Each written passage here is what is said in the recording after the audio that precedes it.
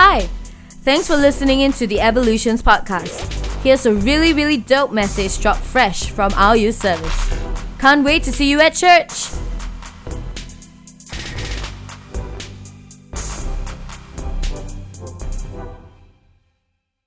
Thank you, worship team. So, for those of you who don't know me, I am Chen Si. You can call me Karis, and I'm one of the youth leaders here in the Evolution. Woo. So, one thing interesting I would just start with is, if you don't know me, is I love animals. I love furry animals, especially cats. I find cats really adorable. So just a quick show of hands, okay? How many of you here are team cats? Oh no! I was expecting more. Okay, but how many of you are team dogs? Wow! That's overwhelming. Okay. How many of you are team both?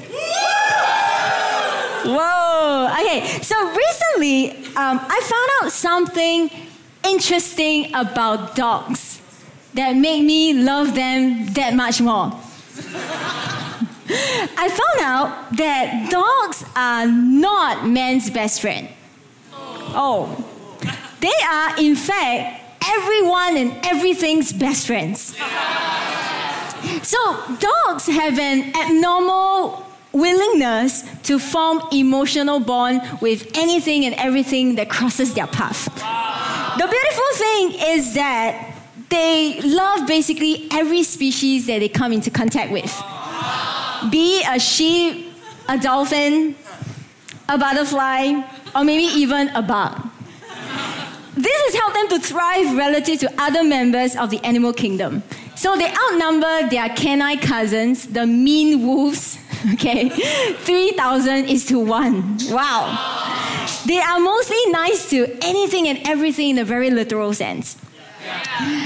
And humans, we just have a little evolutionary advantage as compared to other animals. In other words, dogs like human just a little bit more. So you can say that dogs are not man's best friend, but men are dogs' best friends. Aww, right? So the title of my message is Becoming. I wonder, can any of us say that we are as kind as dogs? Or aspire or want to be kind as a person?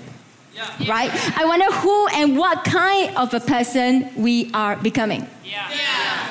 And as humans, maybe especially young people, I realize that we often get obsessed with the idea of who we are and who we are not.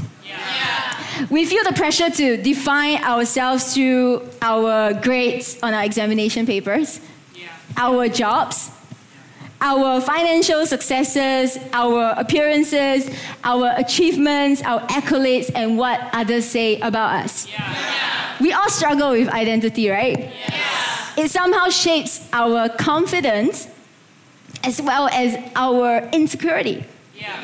So often we use external things to define us and to define others.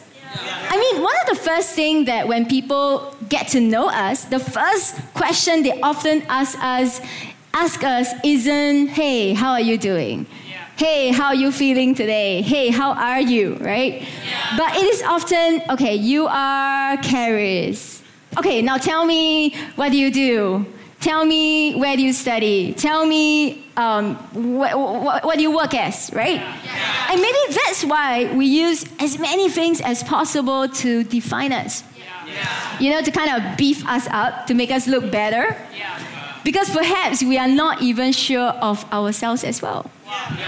And that's probably the reason why when God came to our world, the first thing that the devil tested or questioned him was his identity. So I bring you to a story in Luke chapter 4. It says that the devil said to him, if you are the Son of God, if you are really who you say you are, then command this stone to become a loaf of bread. And Jesus answered him, saying, one does not live by bread alone. And then the devil let him up and showed him in an instant all the kingdoms of the world. And the devil said to him, to you I will give all this glory and all this authority and everything. I'll give it to anyone I please. And if you worship me, then you will all be yours. And then Jesus said to him, worship the Lord your God and serve only him. And then the devil took him to Jerusalem and placed him on the pinnacle of the temple, saying to him, if you are the Son of God, throw yourself down from here, for it is written, he will command his angels concerning you to protect you. And on their hands they will bear you up so that you will not dash your foot against a stone. And Jesus answered him, it is said, do not put the Lord your God to test. And when the devil had finished every test, he departed from him until an appointed time. So I like Jesus' response. Jesus be cool, right? So Jesus is God, but at this point of time, he has yet to perform any miracles. He has yet to do anything awesome or spectacular. He has no title, no achievements, no accolades to his name, or at least, to prove that he is God, right? But Jesus' reply tells you that his identity does not come from having what the devil says, all the kingdom of the world to his name. His identity doesn't come from being able to perform miracles and do awesome stuff. Jesus is cool about it.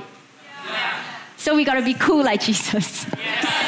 Okay, so when it comes to identity, I want to remind all the young people that there is more to you than what you do and what you have. God is more concerned with who we are on the inside than what we have on the outside. There is one thing about identity you should know, and that is you are who you are becoming. You are who you are becoming. Who you are becoming is more important than who you are right now, or who you used to be. When I say becoming, I'm not talking about owning a specific title, owning a specific job. But I'm talking about what kind of a person you are on the inside. What character, what substance, what values. You are not what's going on around you. You are what's going on inside you. That's your identity. And with that, I want to tell you 3 things as you become. As you become more courageous as a person, more confident, as you become more faithful, stronger, kinder, and more loving as a person. Ready? So point number 1 is becoming is a journey. It is not automatic, unfortunately. Okay? It is a process. It is a daily decision to do the better thing, to do the right thing. It is a daily commitment to keep changing for the better. Nowadays, we only get to see people that are already great on Instagram. We only get to see people who are already awesome and not becoming great.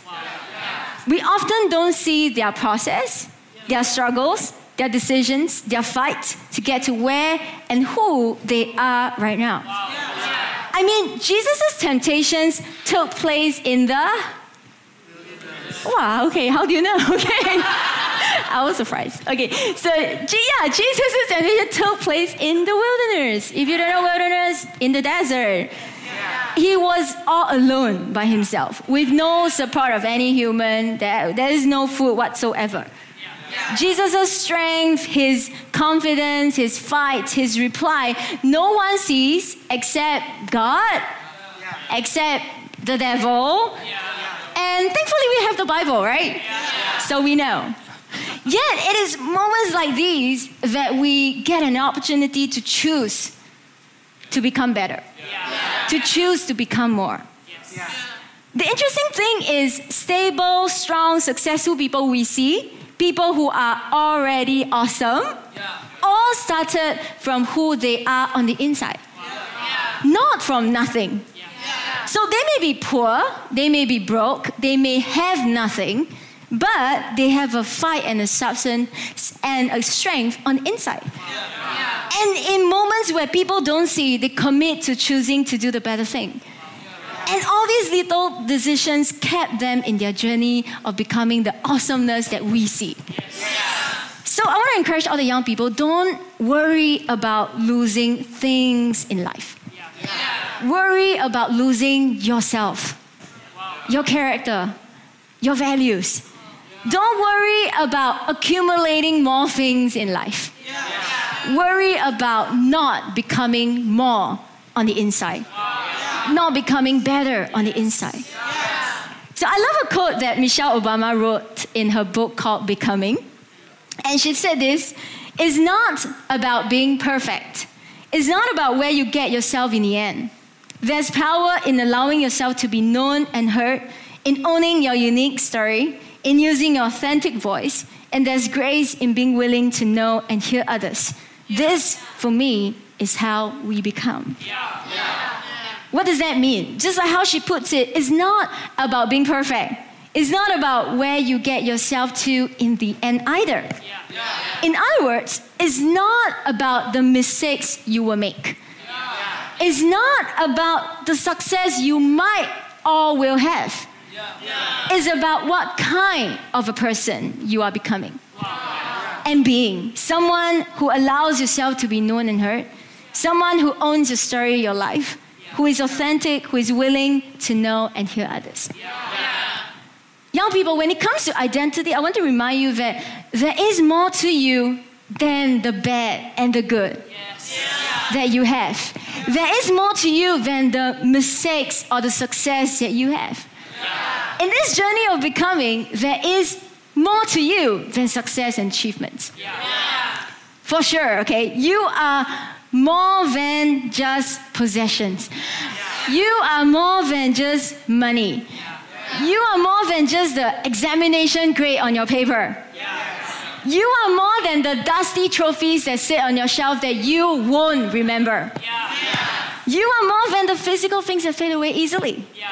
So don't get fixated with success and stop growing as a person. Don't let a grade or a paycheck determine your worth and who you are. Because you are more than that. So I'm not saying that all these things are not good, but I'm saying that you are more than these things. I came across a poetry and it went like this, okay?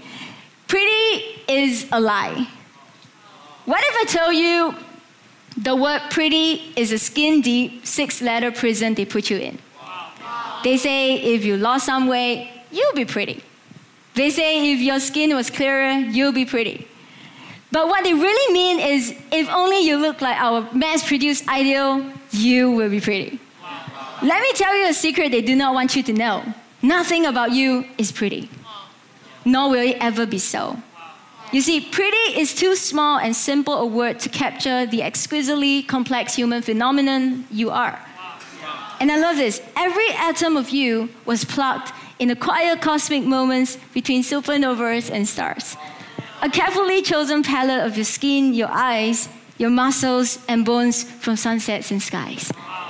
So when they tell you about how pretty you could be, if only, cut them off and say, pretty is not your worth or value, not something you've ever aspired to be. Guess what? It sounds like no word, not even the word pretty, or for the guys, the word handsome, the word cool. Is that a trendier word? Okay, basically nothing can sum you up as a person. Or should I say, nothing can completely encapsulate who you are in essence. Because that's the way God made you. A wonderfully complex individual that is worth more than any physical things that fade away easily. You are not just a sum of good and bad. You're not just a sum of high and lows. You are more than you appear to be. You are who you are becoming. I think the cool thing about Jesus is that he refused to be identified with any possessions, with, not by whether he can turn stones into bread, not by the number of kingdoms of the world that he can own, not by how much authority or power that he can have. And in the same way, I want you to know there is more to you than success and achievements. Next thing, in this journey of becoming, there is also more to you than your mistakes and failures. So someone once asked a beggar by the street this question. Someone once asked this beggar, are you a Hindu or a Muslim or a Christian? And his reply was, I am hungry, sir. So we often identify ourselves with our deepest struggles, our greatest failures. But you are more than your worst. And I know this is a really hard one, right? Easier said than done, that I am more than my worst. So I can attest to this one. I mean, when I fail, when I meet with something discouraging, I feel terrible. Can't think of anyone who doesn't. And the logical correlation that happens in a lot of our minds are, if I am good, then I should not fail. And if I fail, then I must not be good. Which is true. Which is true. But we often become fixated with failure. And let that take over our entire identity. We can't see ourselves past that label of discouragement. We get shaken and lose our bearings on who we are. But what I want you to know is that failures are meant to teach you, not define you.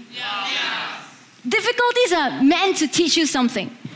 So glean as much as you can from this, but don't let it define you. If you can learn and change, then you will become more tomorrow than today. If you can learn and change, then you will grow in this journey of becoming better. And I say this, that let us fail if we must fail, because maybe the one we become will catch us in the end. So in this journey of becoming, I want to encourage everyone, don't give up, okay? I find it interesting that when a child is learning how to walk for the first time and falls down 50 times, right? They never think to themselves, maybe it isn't for me to walk. They get up and they go at it again. Just like somehow there's a purpose inside them that's called them to do so. And in the same way, I believe God calls you to become better. Calls you to become more each day. He wants to bring the best out of you. So don't give up. If you go down, just get up and go at it again. Someone once said this, trust the wait, embrace the uncertainty, enjoy the beauty of becoming, because when nothing is certain, anything is possible. So I want to tell you, enjoy and embrace the beauty of becoming someone more and better every day. Amen? Secondly, in this journey of becoming, don't compare. In other words, don't be insecure and competitive. All of us, we have never been alone in our journey. Can I say this? For better or for worse, we never arrive here by ourselves. We didn't arrive here just by our own abilities, our own talents, our own luck. We owe it to others for all the tremendous good that we have received. And I know that life is unfair, right? But I want you to search out all the good there is, and for that, be humble and grateful. And most importantly, be generous and be kind to another human as well. Because all of us are in this journey together. We are here for everyone, just like everyone is here for us. We belong to one another. We are a part of others. And others are a part of us. So don't compare, okay? Because it seems like we are not any lesser or better than anyone. Meaning to say, comparison is irrelevant when it comes to self-worth. Because others are a part of me. And others are a part of my identity. If others become better, then we will all be better. We cannot do life alone, right? We are not meant to do life alone without God, without community. And the thing is, we cannot be good alone. We cannot become better without others. And I want to quote something awesome Jesus says in Luke. In Luke 18, it says, Jesus said, if you walk around with your nose in the air, you're going to end up flat on your face. Pretty direct. But if you are content to be simply yourself, you will become more than yourself. What is Jesus saying? He's saying if we are humble being us and not comparing, not trying to put others down, guess what? We become more. And cool, he says, we become more than ourselves. So don't compare. Don't be insecure and competitive. Don't put others down to make yourself feel better. In fact, lift others up and be kind to everyone. Amen? So thirdly, in this journey of becoming, I want you to know that God is with you. God is with you. Philippians 1 says, I'm sure of this, the one, God, started a good work in you will stay with you to complete the job. So God is with you in this journey of seeing you becoming better. While others might be interested in what you can offer, God is more interested in who you become. And God is committed to bring out the best, to bring out the good in you. So Ephesians 2, it says, for we are God's masterpiece. He has created us anew in Christ Jesus so we can do the good things He planned for us long ago. So I want you to know that there is a space between what's natural and what's good. And God created us for good. Yes. That means we are not meant to stay at a default level, a default status, to stay natural, to stay the same. We are meant to progress, to become good. And with that said, I want you to know, God doesn't look at us and judge us by our skin color, our nationality, our results slip, our job, and everything. But rather, He looks at the good that is in us. And in the same way, will we also look at the good that others are and the good that they are doing? I want to challenge you, see the good over what's natural. Choose to see the good over what's natural, over their appearance, over the color of their skin, the background they are from. Okay? We are created for good. And can I just also add this, that we are also created uniquely different. You should already know by now that all of us have a unique fingerprint that identify us, right? Not even identical twins or triplets share the same fingerprints. And how fingerprints are formed is fascinating to me. A person's fingerprints are formed when they are a tiny, developing baby in their mother's womb.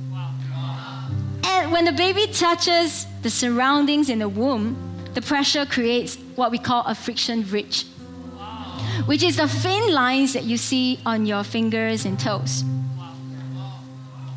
So why interesting? The baby's fingerprint, his or her identity, comes from every touch, every encounter they have with their mother. And in the same way, God is with you in this journey of becoming, in this journey of identity. And every time when we meet God, when we come close, when we encounter God, His goodness gets deposited in us. His goodness changes us and forms our identity. Isn't that beautiful? One thing you should know about God is that there is just so much good in God. The way that Psalms puts it, you are good and the source of good, and probably the only one that's good. Train me in your goodness. So I know who we are today is the sum total of our experiences in life, both the good and the bad, right? Nothing can take that away from us. But the awesome thing is that God is with us. And He's committed to bring the best out of us, the good that is in us. So I want to end off today by saying that as we are on this journey of becoming that all of us are on, remember that there is more to you than your success and achievements. That there is more to you than your mistakes and failures. That people are here for you.